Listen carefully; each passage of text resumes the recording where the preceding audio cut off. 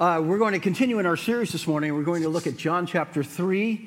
Before we do that, just a couple of thoughts. The Leadership Summit is coming up. We're only a few weeks away. If you have a friend who you think would benefit from that, will you tell them about it? Bring them along with you if you're coming.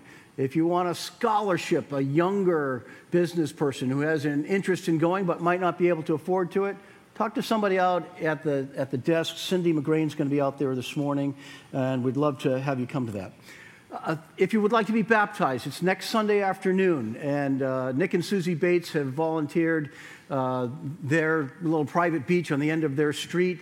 Next Sunday, 3 o'clock. We'd love to baptize you. Right now we have 3, perhaps 4 people who've told me. You need to talk to me or one of our pastors. We'd just like to have you understand what we're doing, and it's a great opportunity for you to go public with your faith and identify with Jesus in a way that you will remember for the rest of your life. So I hope that you'll talk with one of us about that. I want to embarrass somebody who doesn't know I'm going to do this for a moment, but Gregory, would you stand up for a second? This is Gregory Hussey. Greg is home for a 24-hour leave from the Navy. And Greg, I made a promise. You don't know this, but I made a promise that whenever I'm aware that one of our soldiers or Navy folks or Air Force personnel are home safely, we would celebrate that. And there's a profound reason for that. But we want to celebrate your service. So thank you. This is John chapter 3, verses 14 to 21. Jesus is speaking here at the outset. Just as Moses lifted up the snake in the wilderness, so the Son of Man must be lifted up, that everyone who believes may have eternal life. For God so loved the world that he gave his one and only Son, that whoever believes in him shall not perish, but have eternal life. For God did not send his Son into the world to condemn the world, but to save the world through him. Whoever believes in him is not condemned, but whoever does not believe stands condemned because they have not believed in the name of God's one and only Son. This is the verdict. Light has come into the world, but people loved darkness instead of light because their deeds were evil. All those who do evil hate the light and will not come into the light for fear that their deeds will be exposed. But those who live by the truth come into the light so that it may be seen plainly by what they have done that has been done in the sight of God. Let's pray. Father God, I pray that you will continue to grant us wisdom.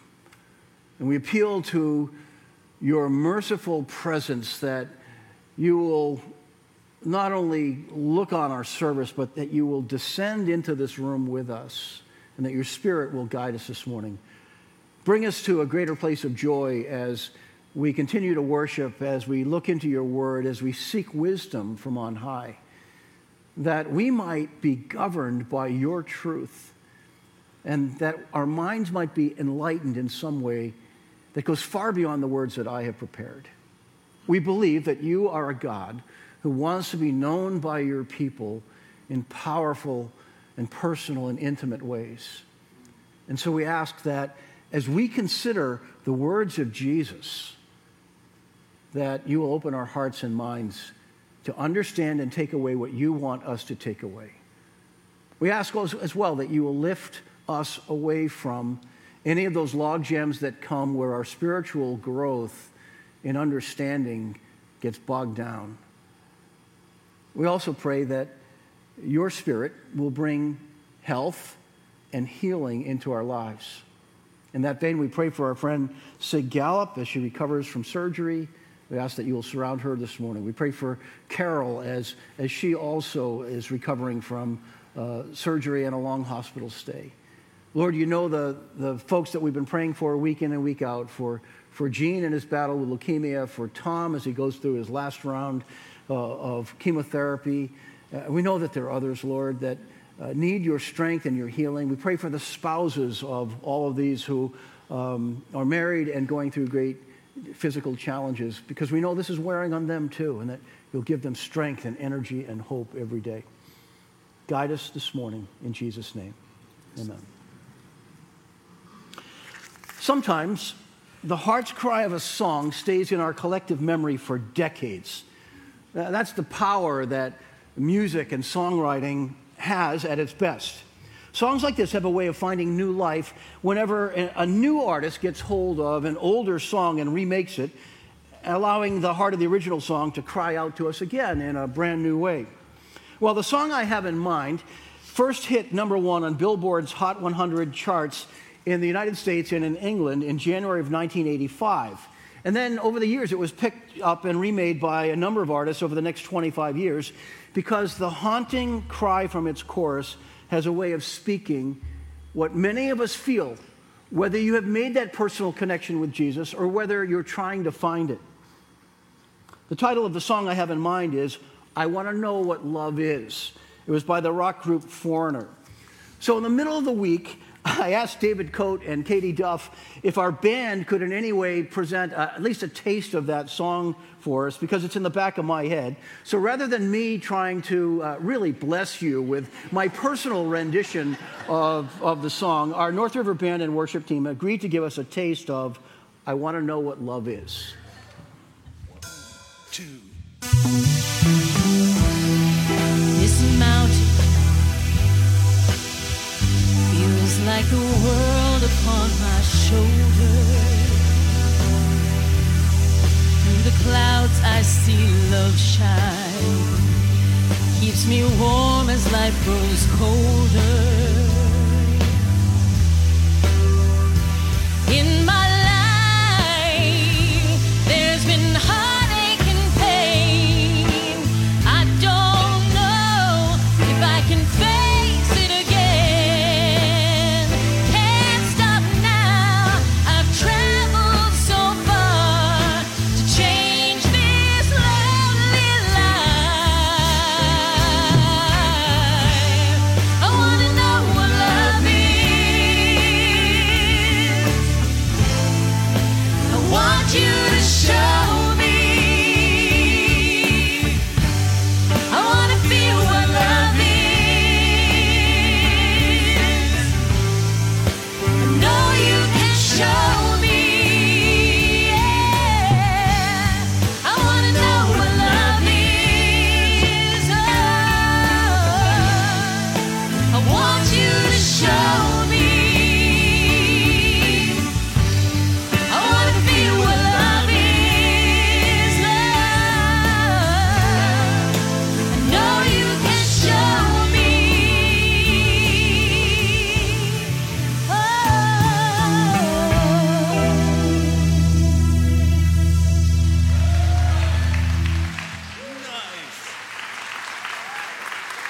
Awesome. Thank you, Katie.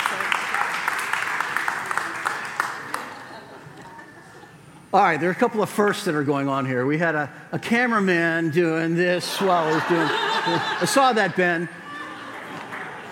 And when we began this series at the outset of the summer, I joked that the subtitle of this is The Summer of Love, and tie-dye T-shirts are welcome. So some good friends left a T-shirt for me and picked up that dare last Sunday when I went out into the office. So thank you, Gordon, and appreciate that very much, Jordan and Denise.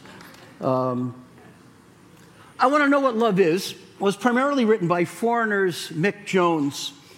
Within weeks, it hit number one in the United States, in the UK, Australia, Canada, Ireland, New Zealand, Norway, Sweden, Switzerland, and South Africa. How does that happen? Except a song expresses a thought that transcends probably what the songwriter was thinking about at the very beginning.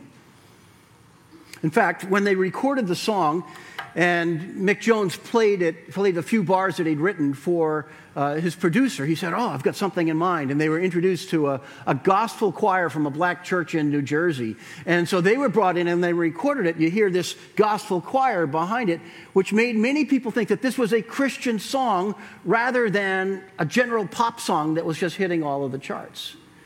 There's something about that thought, I want to know what love really is, that we all wrestle with at some point in time. Jones wrote that at 3 o'clock in the morning during a time when his life was going through tremendous upheaval. He'd gone through a difficult divorce. He was contemplating marrying again. He was feuding with the other principal player in the band, Foreigner. And he was having a hard time keeping up with the success, fame, and expectations that their early songwriting and their early success had brought them. The reason why I wanted to start off this message by recalling that song is that it voices this cry that is common for most of us, if not all of us, at some point in life. We want to know what love really is. And a song like this resonates because it taps into our experience and this universal desire that we share. So just think of some of the words here. In the pre-chorus, it says, "In my life, there's been heartache and pain." Anybody identify with that? I don't know if I can face it again. Can't stop now. I've traveled so far to change this lonely life. Maybe that's where you are this morning. You're dealing with loneliness in the midst of a crowd. And God knows that. And then the chorus of the song belts out the thought that we share. I want to know what love is. I want you to show me. I want to feel what love is. I know you can show me. So my prayer this morning is that God continues to show us what the highest form of love, God's love, is and how accessible it is for all of us. To fully appreciate what Jesus has done for us, we need to understand God's love for us. And so our topic this morning is reconciling God's love, or reconciling God's love in Jesus. This is part 4 of our All About Love series. And this summer we're looking at several different ways that the Bible talks about love. My hope is that those of you who stay with us, whether you're online or whether you're here with us physically, will come away at the end of the summer with a deeper, more developed, more robust understanding of the love of God we find in Jesus and the love of God that is imparted to those who follow Jesus. So let me stop and say that I'm really glad that you're here today. I'm glad to know that some of you are participating with us online as well. I'm glad you're taking part in this because we're dealing with something that is vitally important. Focus on this with us. Because if you do, I think your faith is going to take a positive step forward. And I'd love to hear from you, especially those of you who are online. Send me a note with your thoughts or questions. Paul at northriverchurch.org. I'd love to hear from you. Right now we're going to dive in a little bit more deeply into understanding the love of God. Here's the question that prompted this particular message and even this song this morning. How do we reconcile God's love with the reality that Jesus had to die? I've had a number of people over the years who've come to me and said, I have a dilemma in my Christian growth and walk. And the dilemma is this: I love Jesus. I think Jesus is the finest human being who ever walked on the earth. I believe he's the Son of God. He's the person who has helped me through my greatest trials. But how can I love God if God is the one who sent Jesus to the cross? So do you see the dilemma? There's not just one person. I've had several people who got stuck at that point and would even say, I'm not sure that I really love God, with tears running down a man's face because they were stuck on this point. So this is absolutely important for us to wrestle through. Reconciling God's love. How do we do that? First, by identifying the problem. John 3:16, the most well-known verse in the New Testament, says, "For God so loved the world that he gave his one and only Son, that whoever believes in him shall not perish, but have eternal life." This is the problem that a handful of dear friends of mine have become stuck on. We love Jesus, but struggle to love the God who sent Jesus into the world to die. Those who pose this question wrestle with the goodness of God, knowing the plan that was ahead. Here, Jesus is seen as the wisest, most wonderful friend and Savior we've ever known, and God's plan for redeeming wayward people demands payment for sin. And Jesus stepped into that role. That combination presents many questions about the goodness of God, who could require the death of an innocent party like Jesus. Now, the result of this thinking is that it leaves a person who wrestles with this dilemma, loving Jesus, but not sure if they can love God. And I see 3 problems that arise from this. The first problem that rises from being stuck here is that you end up with an incomplete understanding of Jesus. You may have developed a Jesus who is separated from God the Father so far in your understanding that there's this gap that gets created. Like God the Father, the Creator, assigned Jesus to a task he wouldn't have taken up on his own, we think, when we wrestle with that question. So because Jesus suffered and died in the eyes of the person who's stuck on this problem, that leaves us with a God who is not good, a God who's not worth following, and this tremendous dilemma, drawn to Jesus, repelled by the Father. Men and women who have father issues get stuck here really often. And they see God through the lens of a human father, not realizing we need to do it the other way around and look at the capacity and the capability for human fathers through the reality of who our Heavenly Father really is and how good He really is. This view also lacks a recognition of how the Father, Son, and Holy Spirit share the same essence as part of the Trinity. The second problem is that the cross itself is seen as something that is bad, something to be avoided. So a person whose spiritual development gets stuck here might choose a crossless Jesus. I like Jesus. I like the nice Jesus who talks to us on the side of the mountain. I'm not sure I want to deal with the Jesus who goes to the cross. But to do that, we have to invent a new Jesus because we're moving away from the Jesus of the New Testament and the Jesus of history. We want the Jesus of the peaceful meadows, the Jesus who heals the crowds, but not the Jesus who goes to the cross. Not that Jesus. Not that ugly outcome.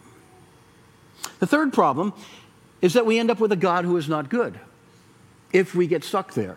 So your view of goodness is not a gospel goodness. And because you view God as not good, you find that you're not able to fully trust God, which hampers the way you live every single day of your life. Now, I don't mean to belittle anybody's struggle if this is where you are stuck. But painting the picture with these implications from this view is necessary. When we see what this takes away from Jesus, we are then able to begin to move forward and to move deeper into the biblical picture of who Jesus really is. So here's my second thought. The gospel, and by that I mean the fullness of the gospel, wherever we find it, helps us solve this. So Jesus takes us back to a gospel nugget that comes from the Old Testament. And he quotes this part of the Old Testament story in John chapter 3, verses 14 and 15. Jesus is speaking here. He's in that conversation with Nicodemus, the Pharisee who came to him at night. And he says, just as Moses lifted up the snake in the wilderness, so the Son of Man must be lifted up, that everyone who believes may have eternal life in him. Here we see Jesus teaching what later has become known as the Jesus hermeneutic.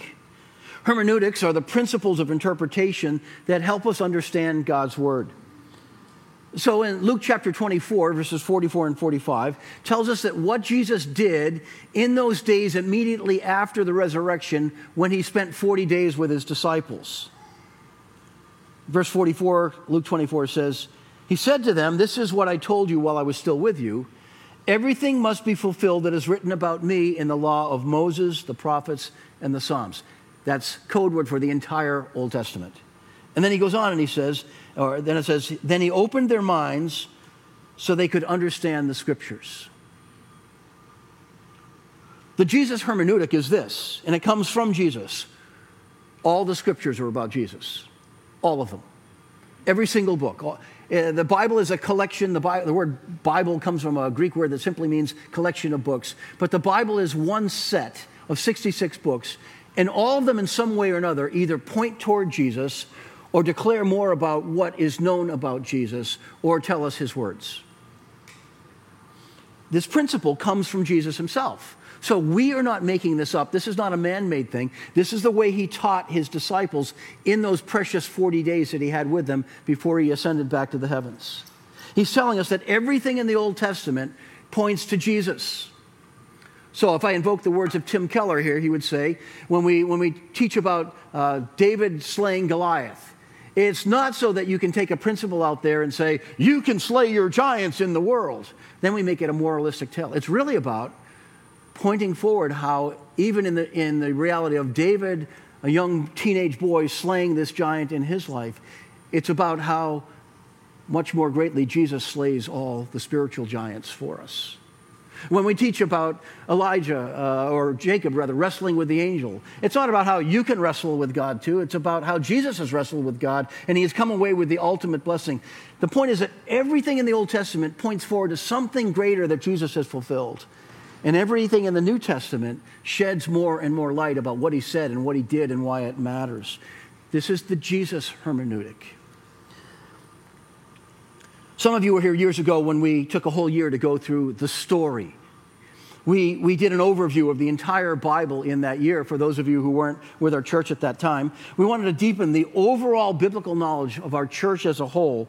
And as we did this, with each book of the Bible, we took a week for each book, we talked about what we called the lower story and the upper story. Anybody remember that? The lower story was what was going on in that text of the Bible or in that book of the Bible, and we were trying to have integrity in telling the story as it is written. But then we also looked each week at what the upper story is, which is what is God doing in the big picture, and how does this little story fit into the bigger story, the upper story of the grand, great saga of God's work of saving grace throughout all time. And it's the Jesus hermeneutic that takes us to the ability to think at this next level. Jesus' comment about the snake in the desert is a profound example of this. Jesus was explaining the gospel to Nicodemus, that curious Pharisee who came to him at night, and he says, just as Moses lifted up the snake in the wilderness, so the Son of Man must be lifted up.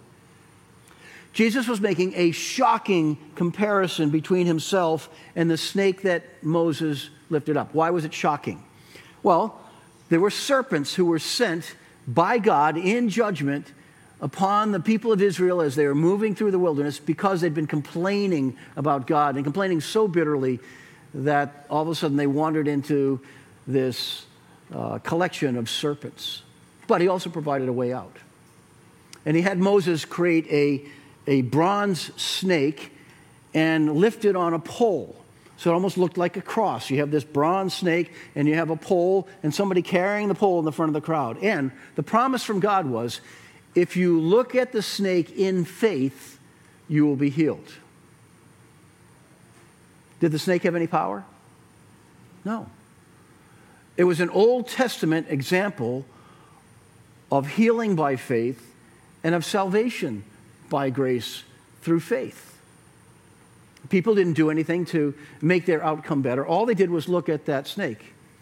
And Jesus is telling the disciples, and he's telling Nicodemus that night, this is there in the Old Testament because it's about me.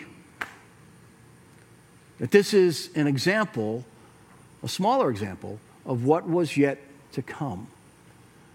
That our salvation has always come by faith in the God who gives it, never by personal accomplishment, never by being more religious than the other person, even in the days of Moses all the way back in the Old Testament. And so Jesus is applying the Jesus hermeneutic to that kind of thinking. Three things were going on back there. This appears in Numbers chapter 21, fourth book of the Old Testament.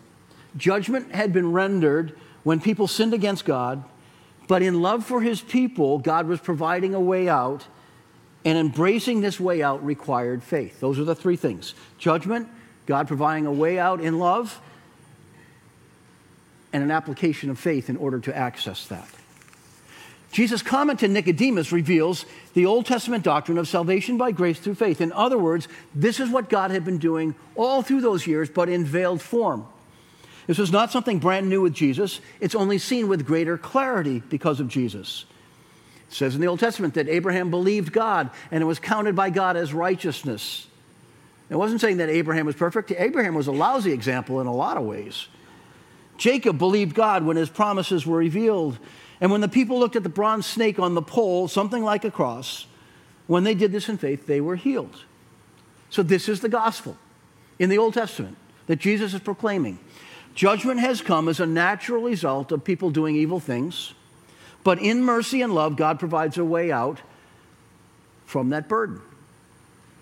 And receiving that merciful way out demands faith in a Redeemer. It's in the Old Testament, and it's in the New Testament through Jesus. The gospel is good news because all sinners naturally stand under judgment already. Sometimes we hear people say, what if I want heaven, but I don't want your Jesus? What they fail to see is that because of their sin, they already stand under the judgment of God. It's not that God has pronounced some curse over them. It's just a natural phenomenon. We stand outside of God's grace and God's pathway that he's chosen for us whenever we choose to rebel against his commands. And so there's a natural consequence that falls on everyone. But in his mercy, God provides that way out. He sent Jesus to provide a kind of grace that we never ever deserve. Rejecting Jesus means that people choose judgment instead of Jesus, darkness versus light.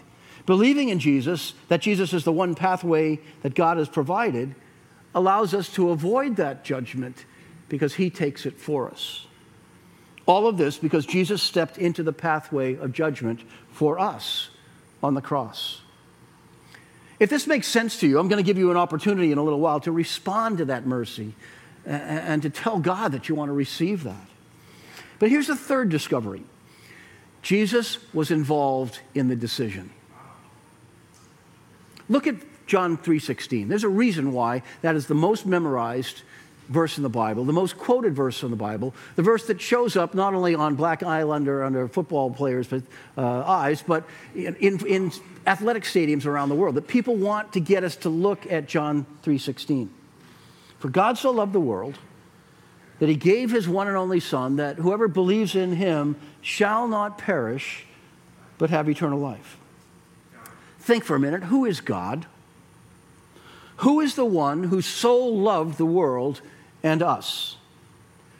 The Bible reveals that the Father, the Son, and the Holy Spirit have a divine complexity within unity. Three individual persons, yet sharing the same essence and being in complete harmony with each other. The first clue of this is found in the opening 3 verses of Genesis chapter 1, the first book of the Bible. In verse 1, we meet God the Creator. In the beginning, God created the heavens and the earth. In verse 2, we meet the Spirit of God. It says, and the Spirit of God was hovering over the waters. So somehow, as God is creating the world, the Spirit of God is taking all of this in. In verse 3, it's a little more veiled, but it says, and God said, let there be light, and there was light. And then the creative force begins to happen. John's gospel opens our understanding for this when God tells us that, when John writes the words of Jesus, that light was coming into the world. And that the true light was coming into the world, and that everything was created for him and by him. So John is telling us that Jesus was there in the very beginning, that Jesus was the creative force that God used, involved in the creation of the world from the start. We never know God in isolation, only within this divine harmony that's revealed within the first 3 verses of the Bible. One God, 3 distinct persons, but sharing the same mindset, the same harmony, the same essence. The second clue we have about God comes from Genesis chapter 1, verses 26 and 27. This is where God speaks with plural pronouns.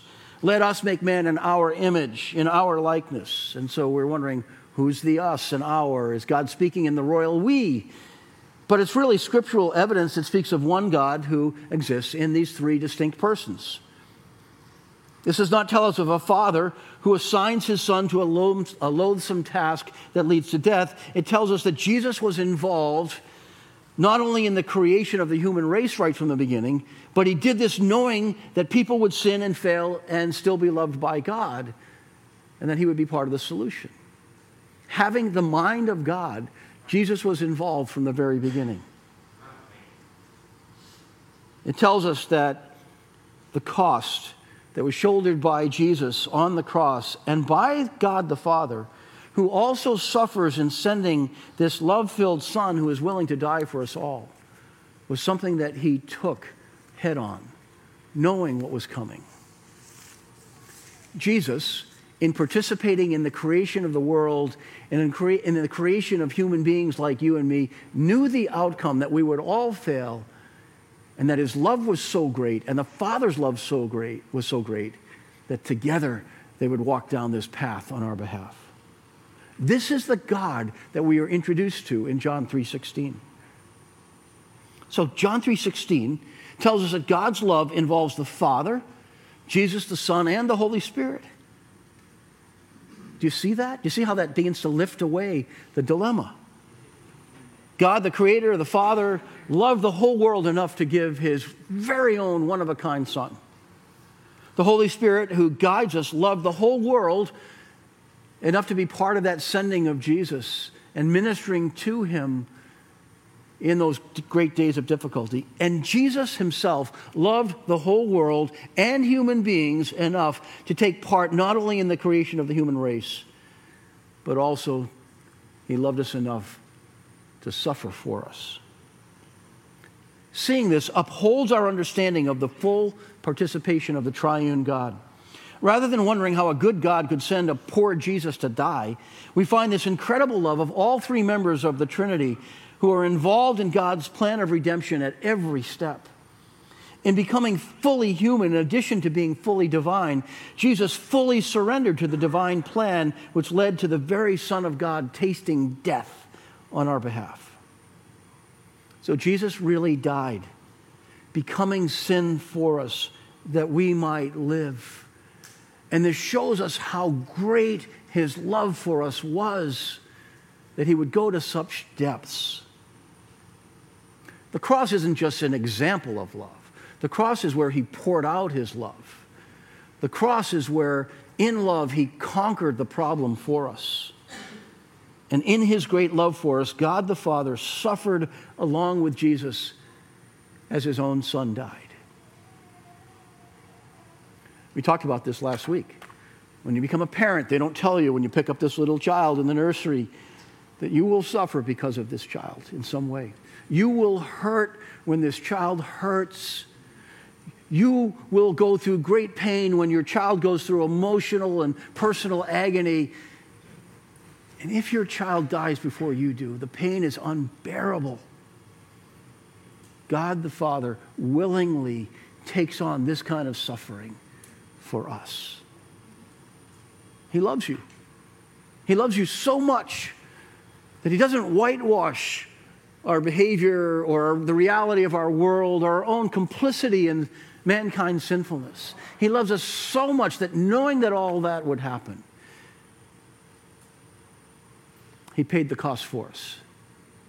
And he provided a way out, which we can take hold through his mercy. Where do we see the love of God in Jesus' death? First, in the cost that our redemption from sin required. Second, in the suffering that he embraced in sending his Son in order to satisfy divine justice. The issue was, how can God remain a just God and forgive the guilty? I'm guilty, you're guilty. How could he do that? He can't just sweep it under the rug and make it go away and pretend it's not there. Somebody had to take the penalty for God to remain a just judge who doesn't let the guilty go unpunished.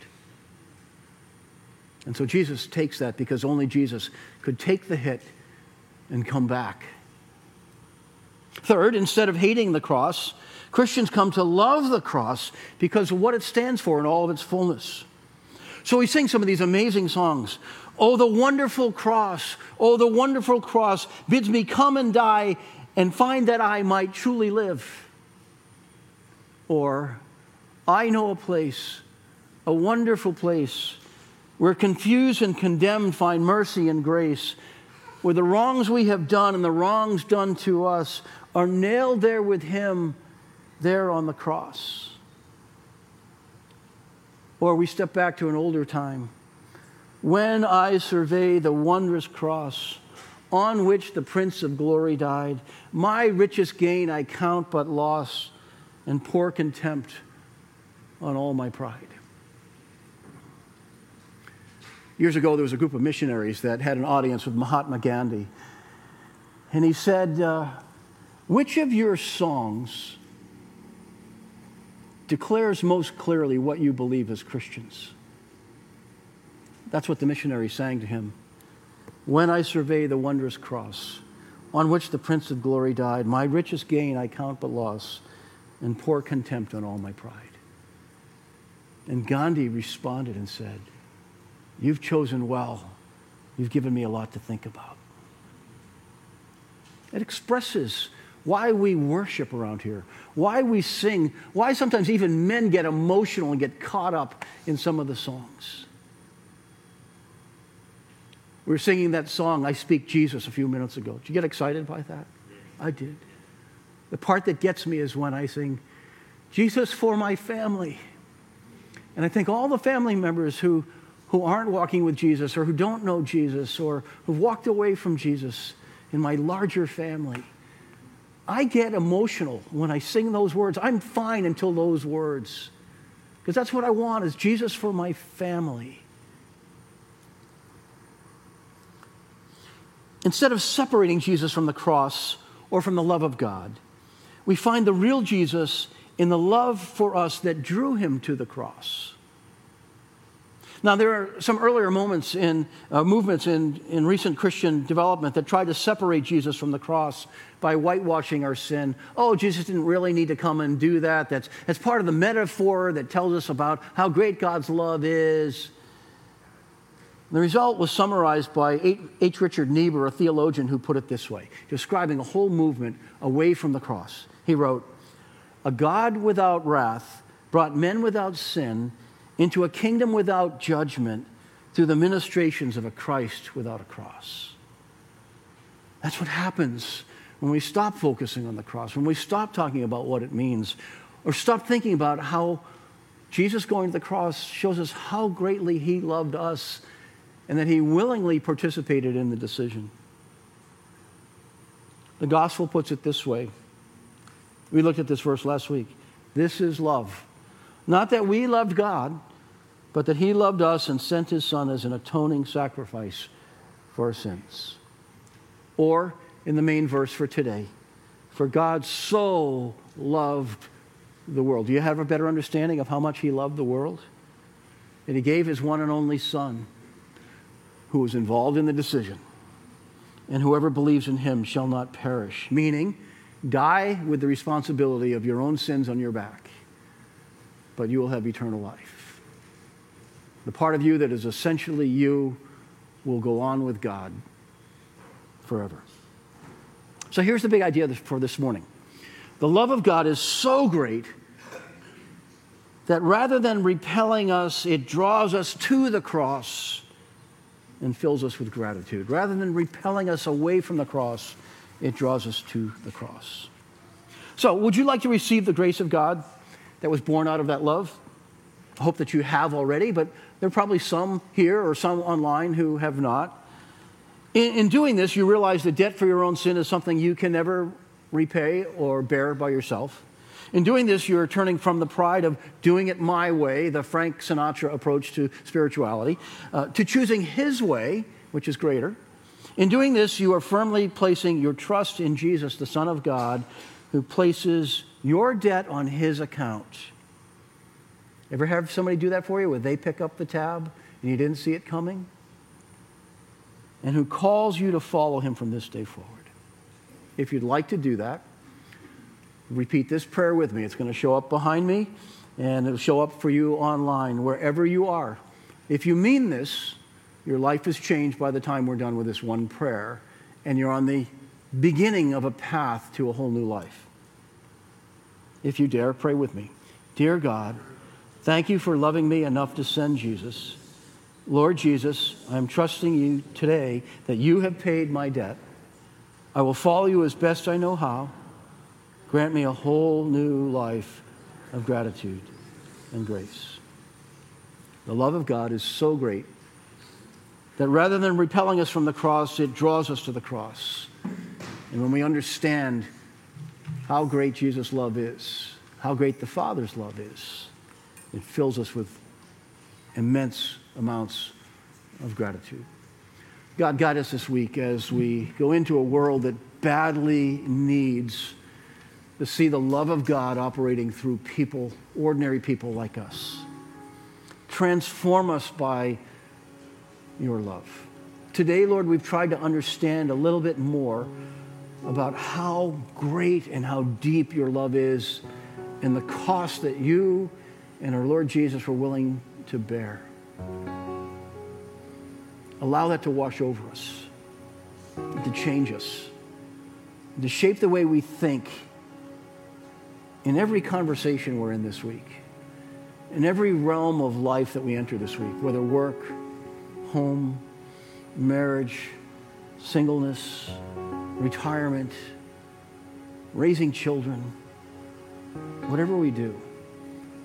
Allow the love of God, the love of Jesus, the love of the Holy Spirit to flow through us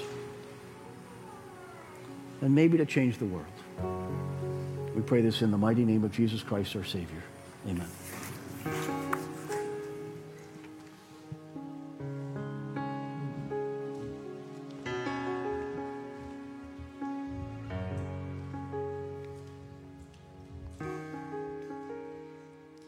Please stand for our last worship song.